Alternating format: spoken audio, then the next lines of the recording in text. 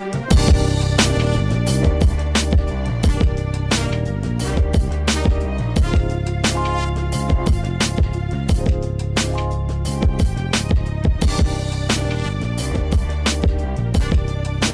yet it's another Monday, Soulmates. Thank you so much for joining the conversation. Plenty to discuss. We're following the latest in Arkansas as students are protesting a new education bill and what's being done in California when it comes to that good old reparations talk. Welcome to Fox Soul's Black Report. I'm Courtney Hicks. And I'm Nicordelai Corte. Plus, the racial discrimination lawsuit against Exxon Mobil and what Shaq is doing for black students. Akwaba, happy Ghana Independence Day to everyone across the Ghanaian diaspora. They're the stories that impact our people. Your people, That's right. All right. Happy Independence Day. It's our news, our views, and our voice. So topping the conversation today, members of the Congressional Black Caucus are demanding the Department of Justice provide details about the progress of President Biden's executive order on police accountability, which took effect back in 2022. Now, the executive order advancing effective, accountable policing and criminal justice practices to enhance public trust and public safety called for creating guidelines and practices to deal with mental health crises as well as enhancing security conditions in prisons and jails. Now, it also called for creating a national law enforcement accountability database to track officer misconduct. Now, the caucus confirms that the Department of Justice has received the letter and promises to respond. The department promises to respond. Part of what we're seeing is the Congressional Black Caucus and the White House are really organizing to address issues related to bad policing. And so, they're not trying to get rid of policing. They're not trying to make this into a Democrat versus Republican issue, but they're trying to make this into a public safety issue. And really, the best hope we have in terms of any kind of police reform at the moment is through the president's executive order, which instructed the Department of Justice to implement a whole number of reforms that are within the authority of the president. Now, this still doesn't touch local police departments across the country, which is what a lot of activists and organizers are fighting for. And you've heard people talk a lot about qualified immunity and ending that, or at least heightening the threshold by which qualified immunity applies. Well, that's not on the table right now. So the best we can do is address issues related to bad policing. Yeah, I'm wondering if this is a Johnny-come-lately moment in regards to, have they sent out correspondence before and have not received any responses, or is this something that you're just kind of getting on the ball with? Yeah. So that's my question, because so much has transpired. I'm like, is this letter now? So we'll see. We'll have to keep our eye on it as well. It feels like political theater. It does. We'll see. Well, meanwhile, on Capitol Hill over the weekend, Representative Hakeem Jeffries made headlines for not criticizing President Biden. Many political experts noticed that on Sunday, Jeffries refused to condemn the president over his pledge to sign a Republican-led effort to block a Washington, D.C. crime reform bill. Now, when asked if he feels as if the president pulled the rug from under him and his fellow House Democrats, Jeffries said, not at all, because, quote, we have the House, we have the Senate, and we have the White House. Okay, Hakeem, tell it like it is. I just love the name. That's what excites me in the midst of the conversation. Them folks got to say Hakeem. Hakeem Jeffries. Hakeem Jeffries. Listen, I love the way he stands his ground. I love the way that, he said what he said and he means it. And he really doesn't get swayed, or he really doesn't get spooked, if you will, by some of the threats, some of the rhetoric, some of the nonsense that comes from the other side. And that's what I really it makes me secure in his presence, being who he is and in the position that he's in. I feel good about what he's going to be able to accomplish and move those conversations along. And it's also important to note that, the president is not at odds with Mayor Muriel Bowser. Right. She vetoed the bill that the D.C. City Council passed. And so the mayor and the president are on the same side as the Republicans, whereas the Democrats are at odds with them. It's a very strange moment when it comes to issues related to police reform in the nation's capital. Earlier today, the White House met with 5 historic black speakers of state legislatures in our country. Julie Chavez Rodriguez, the director of the White House Office of Intergovernmental Affairs and Domestic Policy Advisor Susan Rice sat with Speaker Chris Welch of Illinois, Speaker Rachel Talbot Ross of Maine, Speaker Adrian Jones of Maryland, and Speaker Joe Tate of Michigan, along with Speaker Carl Hastie of New York. Now, the discussion included common policy priorities such as economic security, health care and housing, gun violence prevention, and criminal justice reform, plus voting rights and reproductive rights. In Little Rock, Arkansas, students have staged a walkout in protest of the district's new education bill. Now, Governor Sarah Huckabee Sanders is an alum of the historic Arkansas Little Rock Central High School, where in 1957, 9 black students known as the Little Rock Nine were taken to the class daily by the National Guard to protect them from white students threatening them. We'll see. She signed a bill that would eliminate critical race theory and the teaching of that piece of history to students. Now, the latest state to join the list that's banning CRT and AP Black courses. Here we go again. Here we go again. Are we surprised? You may recognize that name, Sarah Huckabee Sanders, because she served as the White House press secretary, one of them under President Trump. And she is on that same wavelength as Governor Ron DeSantis of Florida and other Republican governors that don't want to teach Black history in schools. This is what this is really about. What I find fascinating about this story is that these students who walked out, in particular the students of color, they're only like 1 or 2 generations behind, what their grandparents, or maybe at this point great-grandparents who are still around, may have experienced it. It's the same energy. It's the same inspiration. It's the same situation. It's the same, argument.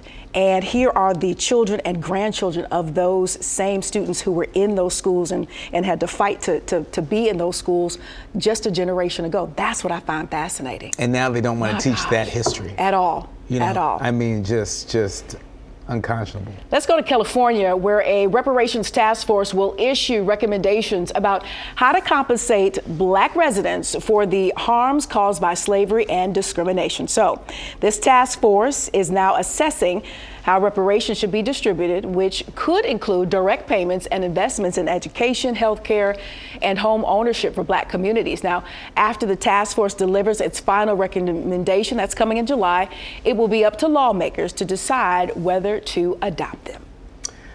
Joining us now to discuss this more in depth is the chair of the California Reparations Task Force, Dr. Camila Moore.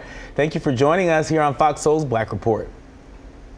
Thank you for having me. It's a pleasure to be here. Indeed. So, Dr. Moore, can you tell us about AB 3121 and just the role of the California Reparations Task Force?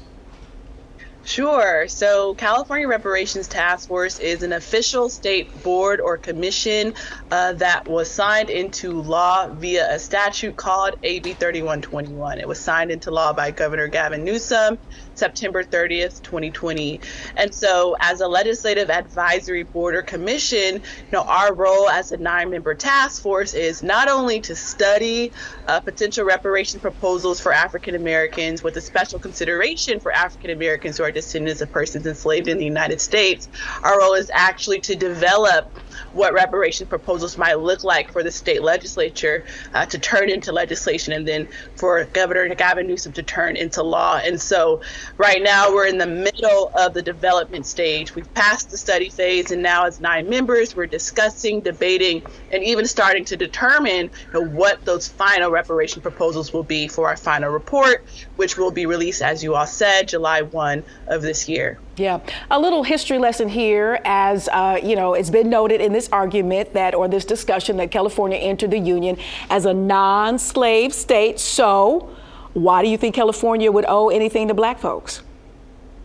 Well, it's twofold. One, the task force disrupted the myth around the state of California's role in perpetuating slavery very early on in our work, in the beginning of the study phase. We invited experts to testify, in fact, that there were over 1,500 Black folks who were actually enslaved in the state of California. Not only that, the state of California enacted a fugitive slave law in the state of California in 1852, 2 short years after the state was founded. And so what that meant was, if you so happened to be free and Black in the state of California, after that fugitive slave law was enacted, which was actually much harsher than the federal fugitive slave law that existed at that same time, you could be rounded up and deported to be re-enslaved in the South, or in some instances enslaved on California soil. In our historic nearly 500-page report, we actually included the stories of Black people who were actually enslaved in the state of California and were deported to be re-enslaved in the South. But not only that, our nearly 500-page interim report not only talks about the state of California's role in perpetuating slavery, but we also focus on the badges and incidents of slavery that still linger on in this country and still negatively impact descendants of American slaves today. And that's actually how our report is organized. After the chapter on enslavement, the 12 remaining chapters describe those lingering badges and incidents of slavery that still impact us, from racial terror, political disenfranchisement, racism in the environment and infrastructure, the pathologizing of the Black family, control over creative, cultural, intellectual life. Our last chapter is on the wealth gap. These are all describing these 12 major areas of systemic discrimination that impact us, or those badges and incidents of slavery as we're characterizing them. And thanks for sharing that. Can you talk a little bit more about what some of the harms done to Black folks in California that the task force is exploring specifically? Yes. And so when we talk about, for instance, we are tasked with coming up with what potential compensation might look like for state-sanctioned atrocities. So we've actually worked with 5 economists and public policy experts who are helping the 9-member task force to come up with a potential compensation amount for, again, state-sanctioned atrocities where there's actual data and evidence to support a claim that the state of California specifically was responsible for these particular atrocities. So the experts we've been working with have identified 5 state-sanctioned atrocities: health harms, devaluation of Black businesses, mass incarceration and over-policing, housing discrimination, and unjust property takings. These are 5 state-sanctioned atrocities where there's data to support California's role in perpetuating, and we're working as a 9-member task force with these economists and public policy experts to identify a potential compensation amount for each of those 5 harms. Yeah. So, we mentioned just a bit ago that this report should be done this summer, top of July. When it is complete, what are you hoping that some of these findings show in regards to just this entire argument or discussion, if you will? Sure. Just as in our interim report, I hope that our final report strengthens the case for reparations, of course, not only on the state level, but primarily on the federal level as well. In our interim report, not only in each of those chapters where we describe the badges and incidents of slavery, there's a section that obviously clearly details California's role in perpetuating those badges and incidents. But in each chapter, there's also a federal section to clearly show the federal government's role in perpetuating these badges and incidents of slavery. And in the statute that created this task force, AB 3121, there's a provision in there that says when the state of California provides compensation, that does not abdicate the federal government's role and their responsibility. As the task force, we understand that reparations for descendants of American slaves is primarily the federal government's responsibility. That is the entity that has the budget, for instance, to close the racial wealth gap, which at this current rate would take over 228 years to close. And so we really hope to send that message. And in our last hearing that happened over the weekend, that's what we voted on.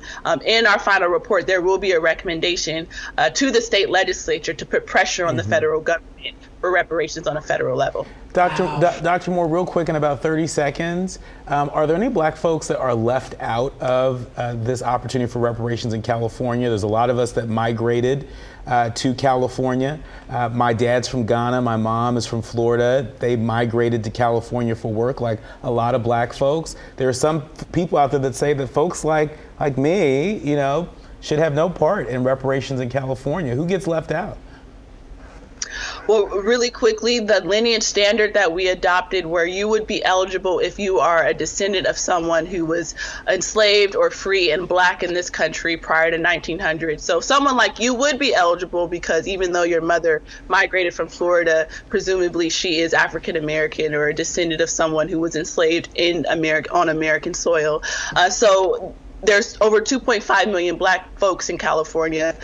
300,000 or so of Black immigrant origin would be included under the current motion that the task force voted on. But that's not to say that all Black folks, we all, deal with anti-Blackness. But there's a certain way that we can advocate for policies around racial equity without conflating it with the sacred political project that is reparations for the institution of slavery and those lingering badges and incidents that primarily affect descendants of American slaves. And you see that with the wealth gap data in LA, for instance. African Americans who descend from slaves have an average wealth of $200 compared to $72,000 for African Blacks of immigrant origin and over $110,000 for white Americans or Los Angelenos. So there's wealth disparities that still stick on descendants of American slaves that really need addressing.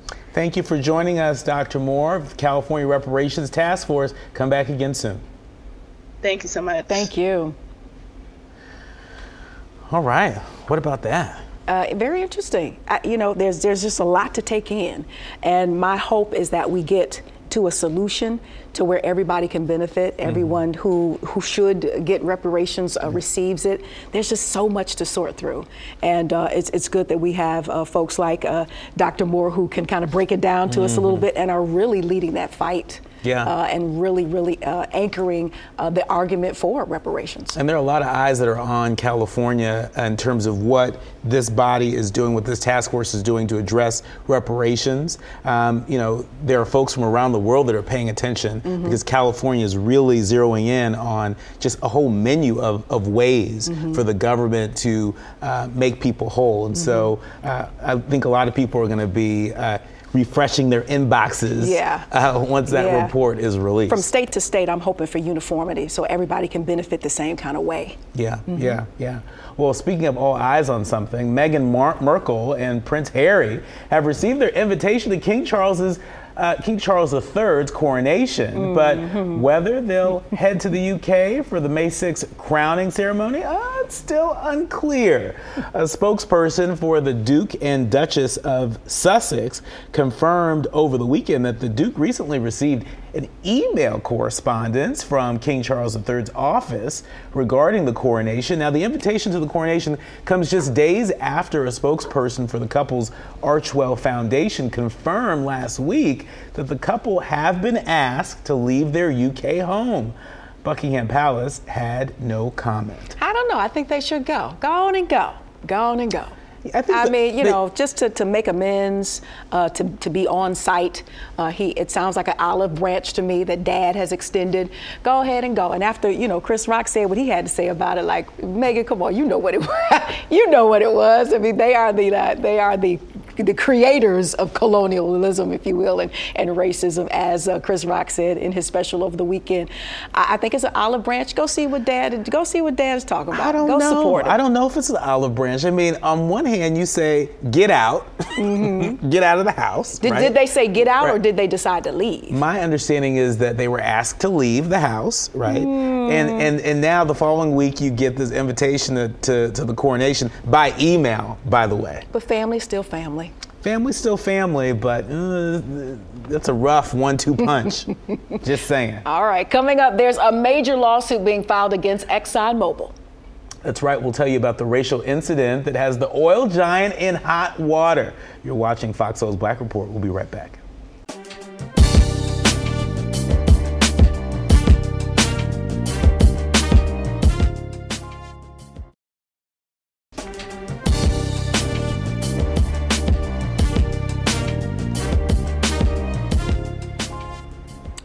Welcome back to Fox Soul's Black Report. Exxon Mobil is the target of a federal lawsuit. You don't say. So, the Equal Employment Opportunity Commission says the oil giant failed to correctly address years of racial harassment experienced by black employees. So, that includes a total of five nooses found at an Exxon facility in Louisiana between 2016 and 2020. The company investigated and banned 2 contractors, but the complaint says it did not take critical steps like training, counseling, or policy changes. You don't say. I mean, at my count, that's more than 1 noose a year, right? You're about right. And so how many nooses do you need in order to actually recognize something may be afoot in the culture of your company? Certainly the culture of that particular location that's allowing for that to happen. You know, I mean, how many other clues do you need that this is probably a very hostile work environment? You know, I don't have to go to work. You don't have to go to work and worry about, you know, nooses just lying around. We know thousands of black folks have been hung in this country. And, you know, this should be a true zero tolerance policy. Now, ExxonMobil, they say that they have a zero tolerance policy, but I can't tell. But you have to care. And you have to care in real life, and it really has to matter. And I mean, I know oil is essential, but to me, it's like, and you know, you put a Band-Aid on it, but this oil, get to this oil, get to digging, get to this money, get to this, don't disturb this bottom line. Yeah, we agree it's not good, but we got to keep this bottom line moving. So you got to care for real. It's about humanity and respect. And really dignity. But if you don't care in real life, you don't care. And that's what might be coming out according to this article here. That's right. And when we talk about anti-black, when we say anti-black, this is an example of what anti-blackness can look like.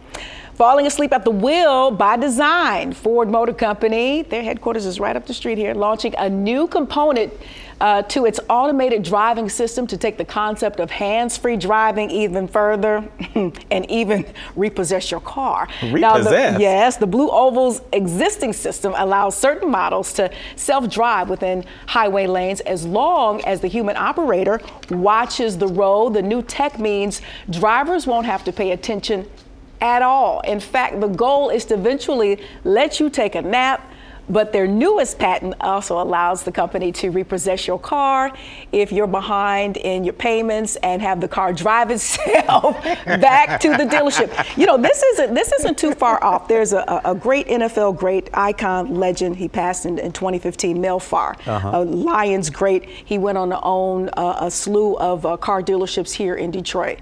Mel Farr, superstar. And he actually was sued because they were putting devices on cars to whereas when your notes were late or you stopped paying them, the car would disable.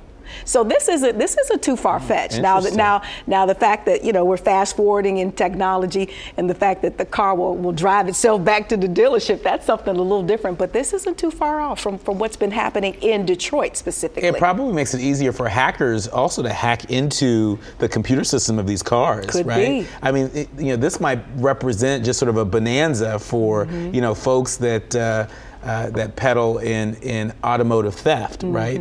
But let me tell you, I ain't getting in no automated vehicle drive me nowhere while I'm sleeping. Or taking a nap. That don't go together. It just sleeping and driving just not go together. It looked really cool on the Jetsons. I don't think But we're not there in real yet. life. Gonna drive you somewhere you don't need to be. Okay.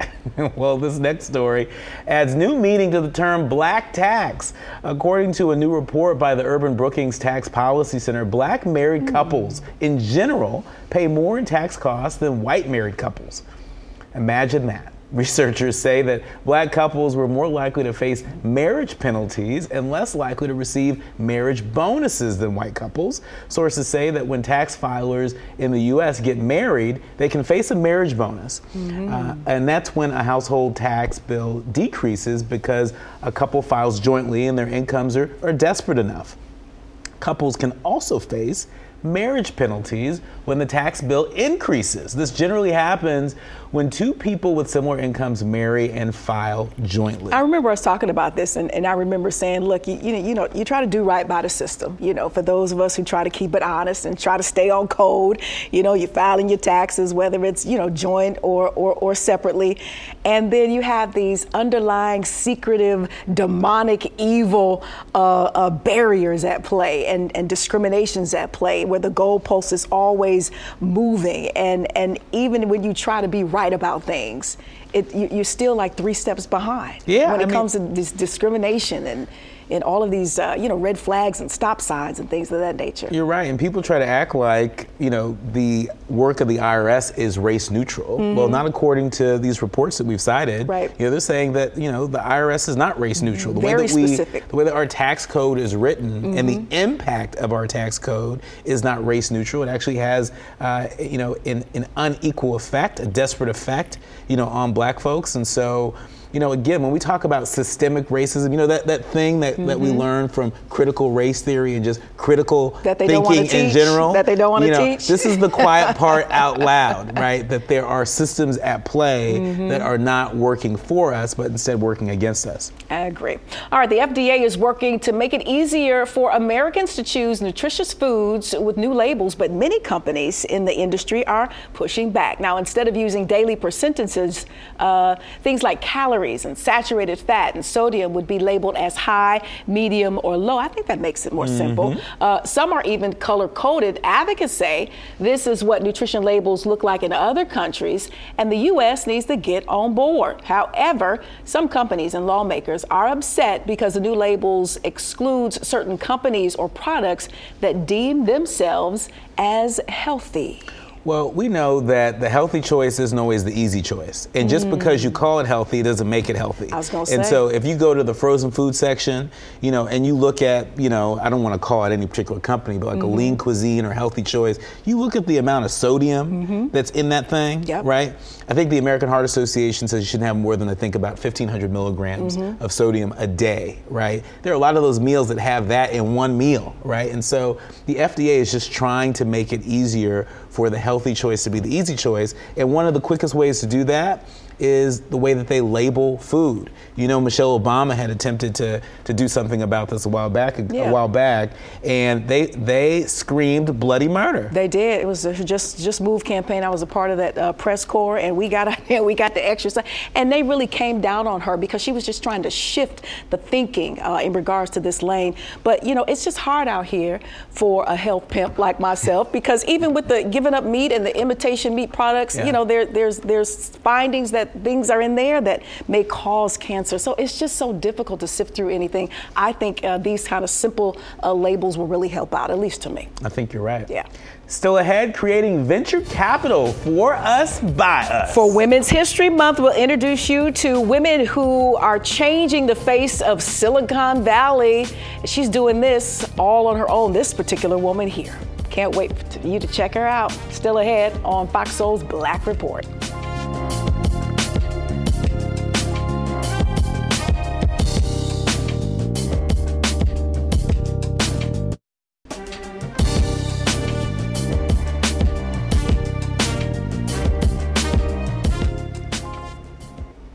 Welcome back to Fox Soul's Black Report. Well, trailblazing civil rights activist Pauli Murray, also a personal hero, is set to be featured on a U.S. court. Very exciting. Murray was the first black woman to become an ordained Episcopal priest. Murray's transformative contributions to advancing racial and gender equality will be celebrated through the 2024 American Woman Quarters program.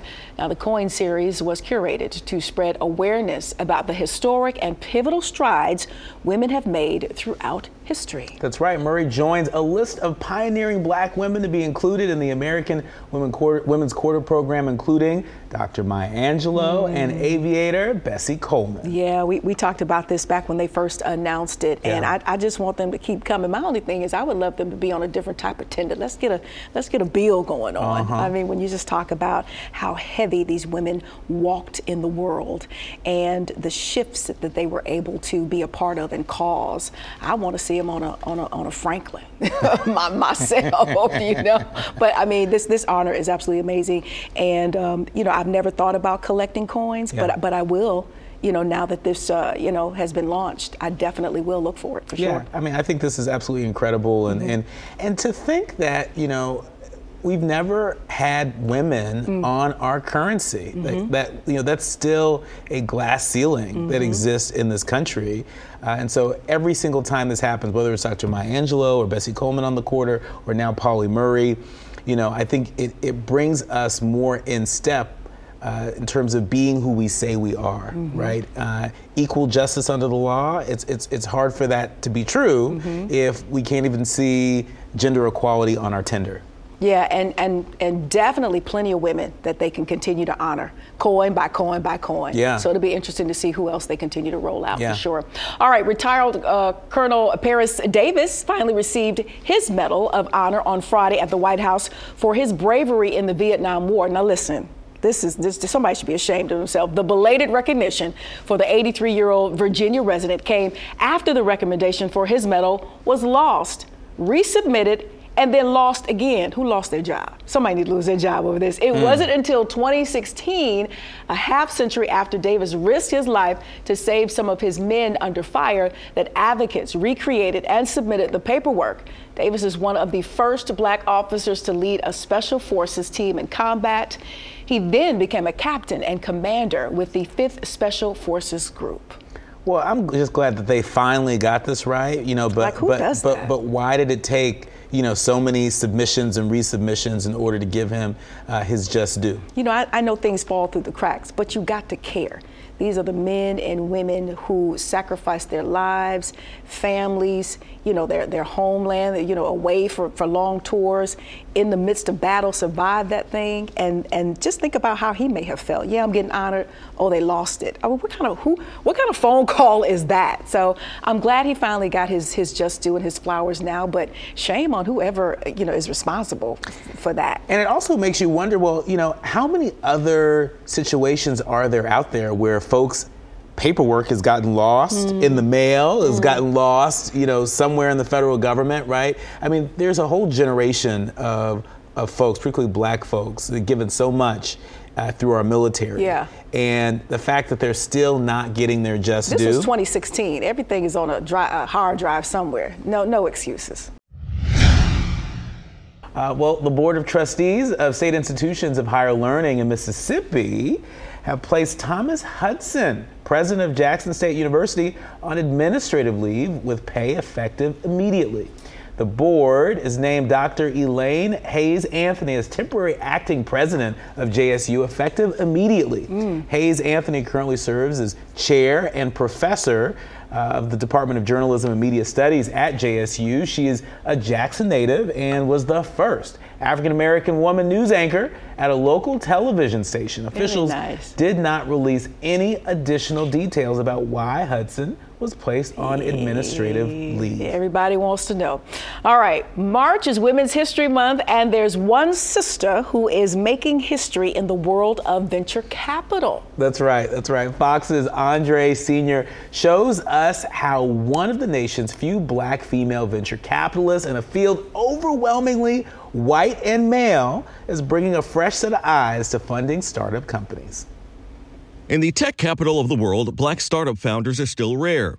Rarer still, Black female venture capitalists. One of them is Monique Woodard. I was seeing so many interesting companies, but didn't really see any Black entrepreneurs who were venture-backed. And that's among the reasons she recently ventured out onto her own, launching Cake Ventures, joining a tiny but growing list of female venture capitalists, providing a new and different set of eyes when it comes to investing in startups. I think I've been able to identify really talented people who don't look like what Silicon Valley thinks of when they think of a startup founder. While working for other venture capital firms, Woodard helped get off the ground the internet media company Blavity, which was created by and for Black millennials, and beauty supply company Mended Cosmetics, which was founded by KJ Miller. But Cake Ventures is her own company, where she raises her own capital to invest in companies she believes her funds can scale. I think my ability to recognize talent in people who are wildly intelligent, are amazing builders, but don't necessarily look like what you might think of when you think of an archetype of a startup founder. To understand why her position is so unique, one need only look at the numbers. A survey by NVCA Deloitte found that in 2020, 8 out of 10 VC investment partners were white, while TechCrunch reported that in 2018, black women founders only received 0.27% of all U.S. VC funding.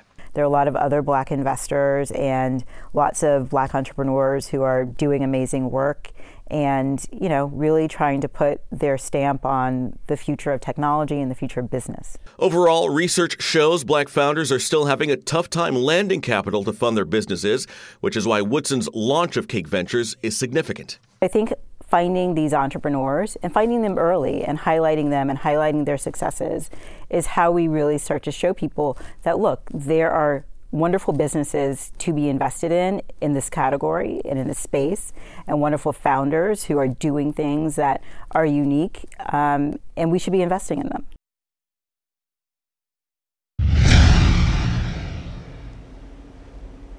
And time now for Today in Black History. And this entire month, we're highlighting the achievement of women for Women's History Month. That's right. And today, for our Black History moment, we're remembering her story.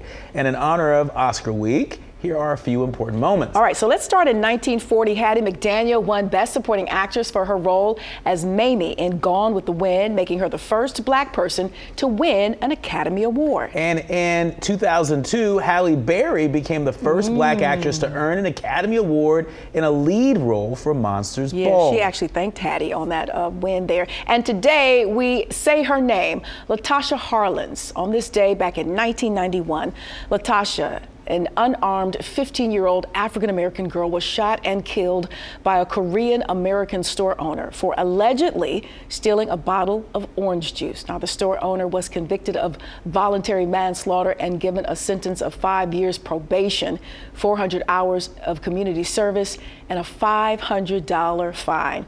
Now, after a recommended 16-year in jail, that's what the recommendation was. Now, Harlan's story and the trial outcome would shake South Central LA to its core and became a major contributing factor to the 1992 Los Angeles civil unrest, and is featured in a new film starring Halle Berry. And so a lot of people focus in on Rodney King, but this story right here also weighed heavy with those folks in Los Angeles, and really fueled that fire and really caused that combustion that we all remember. That's right. That's right. We remember it very well. And, decades later, the community is still healing, from that. That's right. But firmly on the healing path, but still healing nonetheless. And so it's really great to see, Halle Berry, telling this kind of story.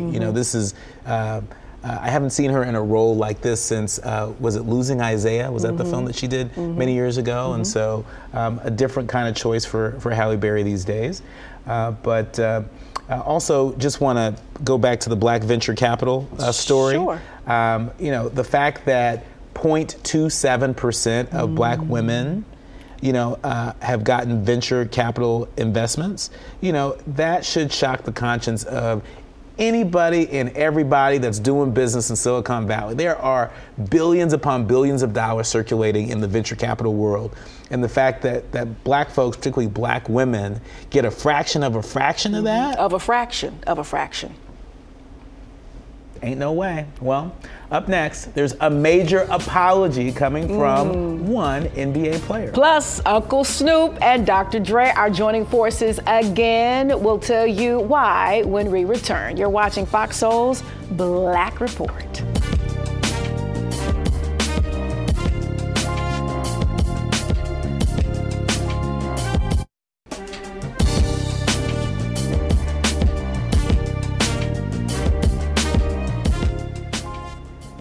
Welcome back to Fox Soul's Black Report. Well, a California court overturned a murder conviction because of a new law limiting the use of rap videos as evidence. Trayvon Venable Sr. was sentenced to 129 years to life for a 2019 drive-by shooting, but the court found the rap video presented as evidence was prejudicial. Now, the new law requires courts to balance the value of creative expression against the danger of undue prejudice.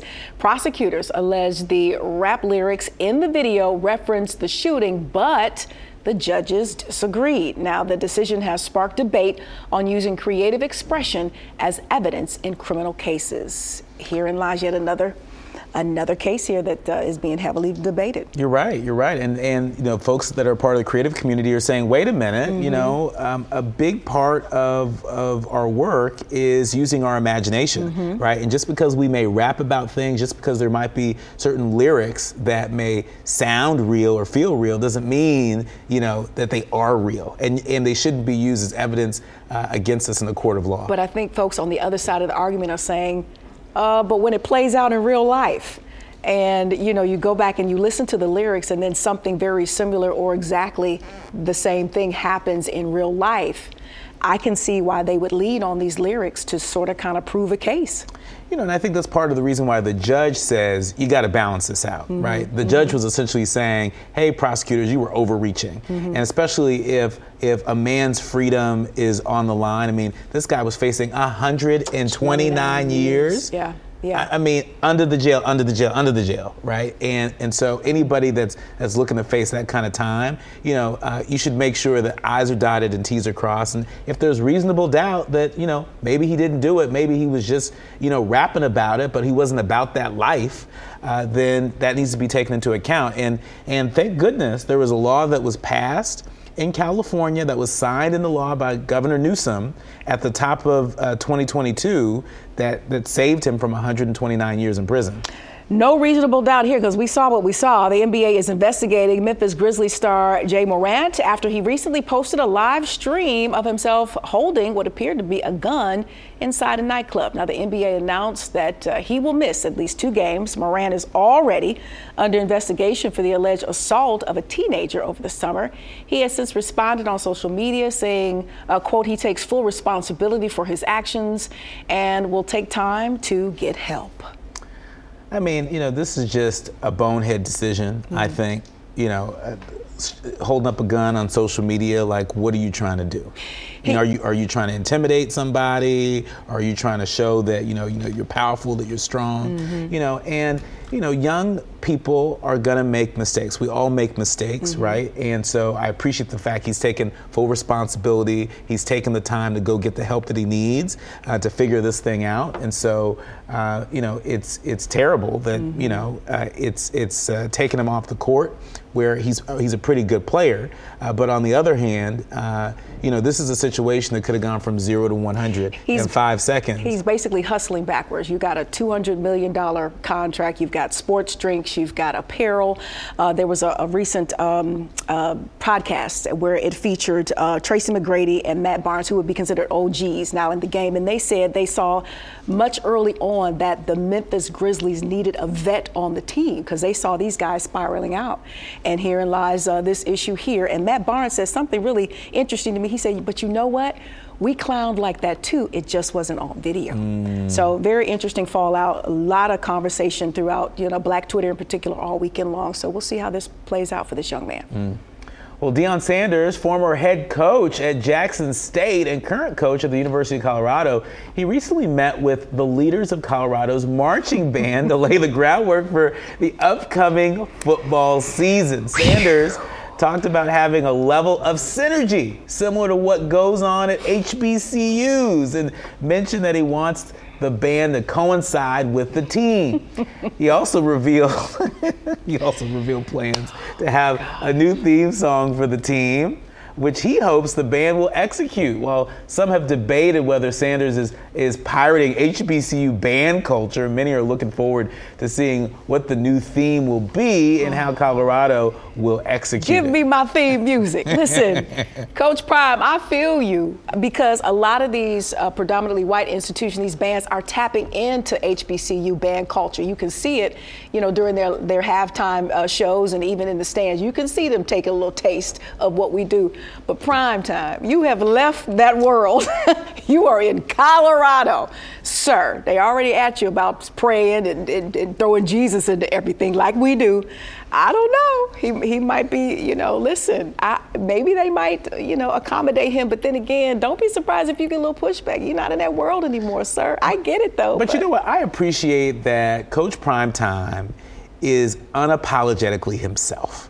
He's unapologetically himself, whether he's at Jackson State or Colorado. He's not assimilating to the culture there, right? But he's bringing the culture, with him. And I think that's a good thing. I think it will fundamentally change not just the football program at the University of Colorado, but apparently it's going to change the band program, and who knows, it may change the gospel choir too. Pick your battles. You're not going to just redo what's been done for years on top of years when you talk about these predominantly white institutions. Pick your battles, get that team together, and let's see what you got come this football season. He said he going to try. He going to do it all. The Wash, a 2001 film starring Snoop Dogg and Dr. Dre, is the latest movie receiving a modern-day reboot. Now, the original cast, which included homie Eminem, you got Luda and Shaq, was a who's who of major hip-hop artists at the time. While the TV show adaptation's release date has yet to be announced, it has been confirmed that it is in the works. DJ Pooh, the original film's writer and director, teased the show's development in December 2022 and recently shared a photo promoting the forthcoming adaptation. It remains unclear if any of the original cast members will be involved in the project. Nicordelai, take my black card now because I didn't see The Wash. And I love that genre of movies, but eventually they got a little silly to me. Friday, yeah, I got that, but then the spin-off one sort of kind of got silly to me, and I fell out of interest with them. I just think it's another example of Snoop Dogg winning. We've talked about Snoop Dogg's wine. Snoop Dogg had his show with Martha Stewart, right? Snoop Dogg, he just continues to inject himself, into pop culture. And people have noticed that. Chris Rock over the weekend during the special said he thinks he saw Snoop Dogg promoting or selling reverse mortgages, doggages. He is so he everywhere. Stays so relevant. He's got the formula. He really does. All right, still ahead, Black Excellence, our favorite time of the day, and we're talking about Shaq again. That's right. We'll tell you about what he's doing for black students. It's going to ease burdens for so many. You're watching Fox Soul's Black Report. We'll be right back. Yeah, you can have my black card. I didn't watch that, but I don't know what.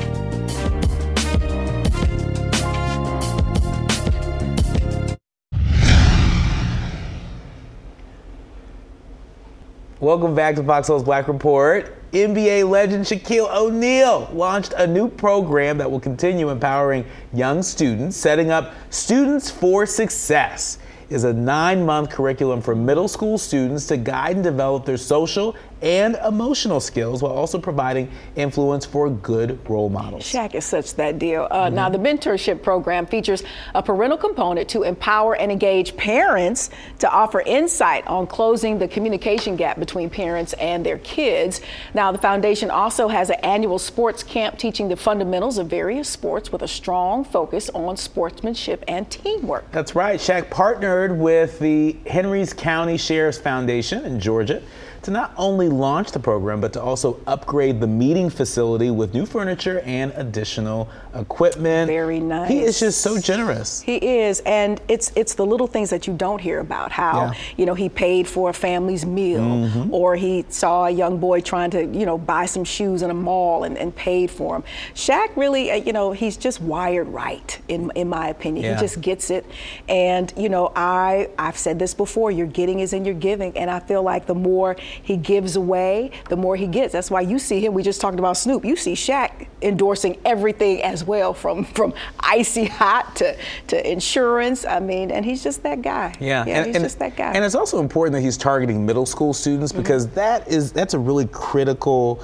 point in an adolescent's development, right? That's when we seem to lose some of our boys, right? And there are issues that our girls start to develop, in middle school. So the fact that this program is focusing on success for middle school students, I think that's outstanding. And we talk a lot about law enforcement. Clearly, Shaq is partnering with one of the local sheriff's departments there, right? And so a number of really important stakeholders in community coming together to support our kids during a very critical time. All right, salute to Shaq. And talk about a salute here. Back in 1915, Woodrow Wilson was president and World War I was ongoing. It's also the year Cosmas Eglin, think about that name, Cosmas, I love it, was born in January, and he celebrated his 180th birthday. Yeah, his 108th birthday. During his lifetime, he witnessed many changes, and some of his most treasured memories are of his military service. At the age of 27, he served during World War II, the Korean War, and the Vietnam War, and one of the first 300 black recruits to break the Marine Corps color barrier after President Roosevelt issued an executive order in 1941 requiring all branches of the military to accept people of color. Now, of the 16 million Americans who served in World War II, only about 167,000 were still alive. That was back in 2022. Now, that's according to the Department of Veterans Affairs. Eglin is among this shrinking group of veterans who hold so much history and so much knowledge. And you mean to tell me he is 108 years old? That is amazing. Look, he don't look like what he's been through. No, that is amazing. That's amazing, right. Amazing. And so, my hope is that we will just continue to, unearth all of these stories. Could you just imagine if he's just that one person and whoever he served with, because you saw that troop of all black men, could you imagine those are all stories that are probably just as untold or a little buried as his was. And so that's why we always have to keep digging. And finding these stories and honoring and bringing them to light. That's right. Yeah. That's one of the stories I enjoy, sharing, especially when it comes to our military folks, people who have served our country with honor, right? We owe it to them. Don't let me live to be 108. In my right mind, too. My grandmother-in-law she'll be turning 106 or 105. In her right mind, everything, a little snuff on the side. I mean, that's amazing. Yeah. Talk about God's grace. All right, for the full rundown on today's stories like this and more, you can access Fox Soul's video on demand on any of our partners. You can even access past shows and other Black-centered content. And don't forget, Soulmates, you got to download the Fox Soul app. It is absolutely free.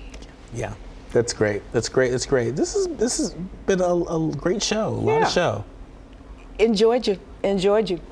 Well, let me just say again, today is Ghana Independence Day, and my dad was born and raised in Ghana when Ghana was still under British rule in 1950. He was 7 years old when they declared their independence. And so to all the Ghanaians that are watching us, here in the United States and streaming around the world, a happy Independence Day. We cannot take that for granted. You know how to cook Ghanaian food? You know how to cook? Of course. What's your favorite Ghanaian dish? What's the national dish? Like, school me, do you know? I mean, well, there are lots of different dishes, but I love peanut butter stew. What's that look? Nothing. I've just never had it. I'm open to it. Peanut butter stew. Yeah, peanut butter stew. What's in it? It's delicious. Besides peanut butter. Stew. Happy Independence Day. Thanks so much for joining us today. I'm Courtney Hicks. And I'm Nicordelai Corte. Until next time, stay lifted. You don't know how to cook it because you ain't tell me what was really in it. You talking about some stew. Stew is in the stew. You asked me what was in it, I answered your question.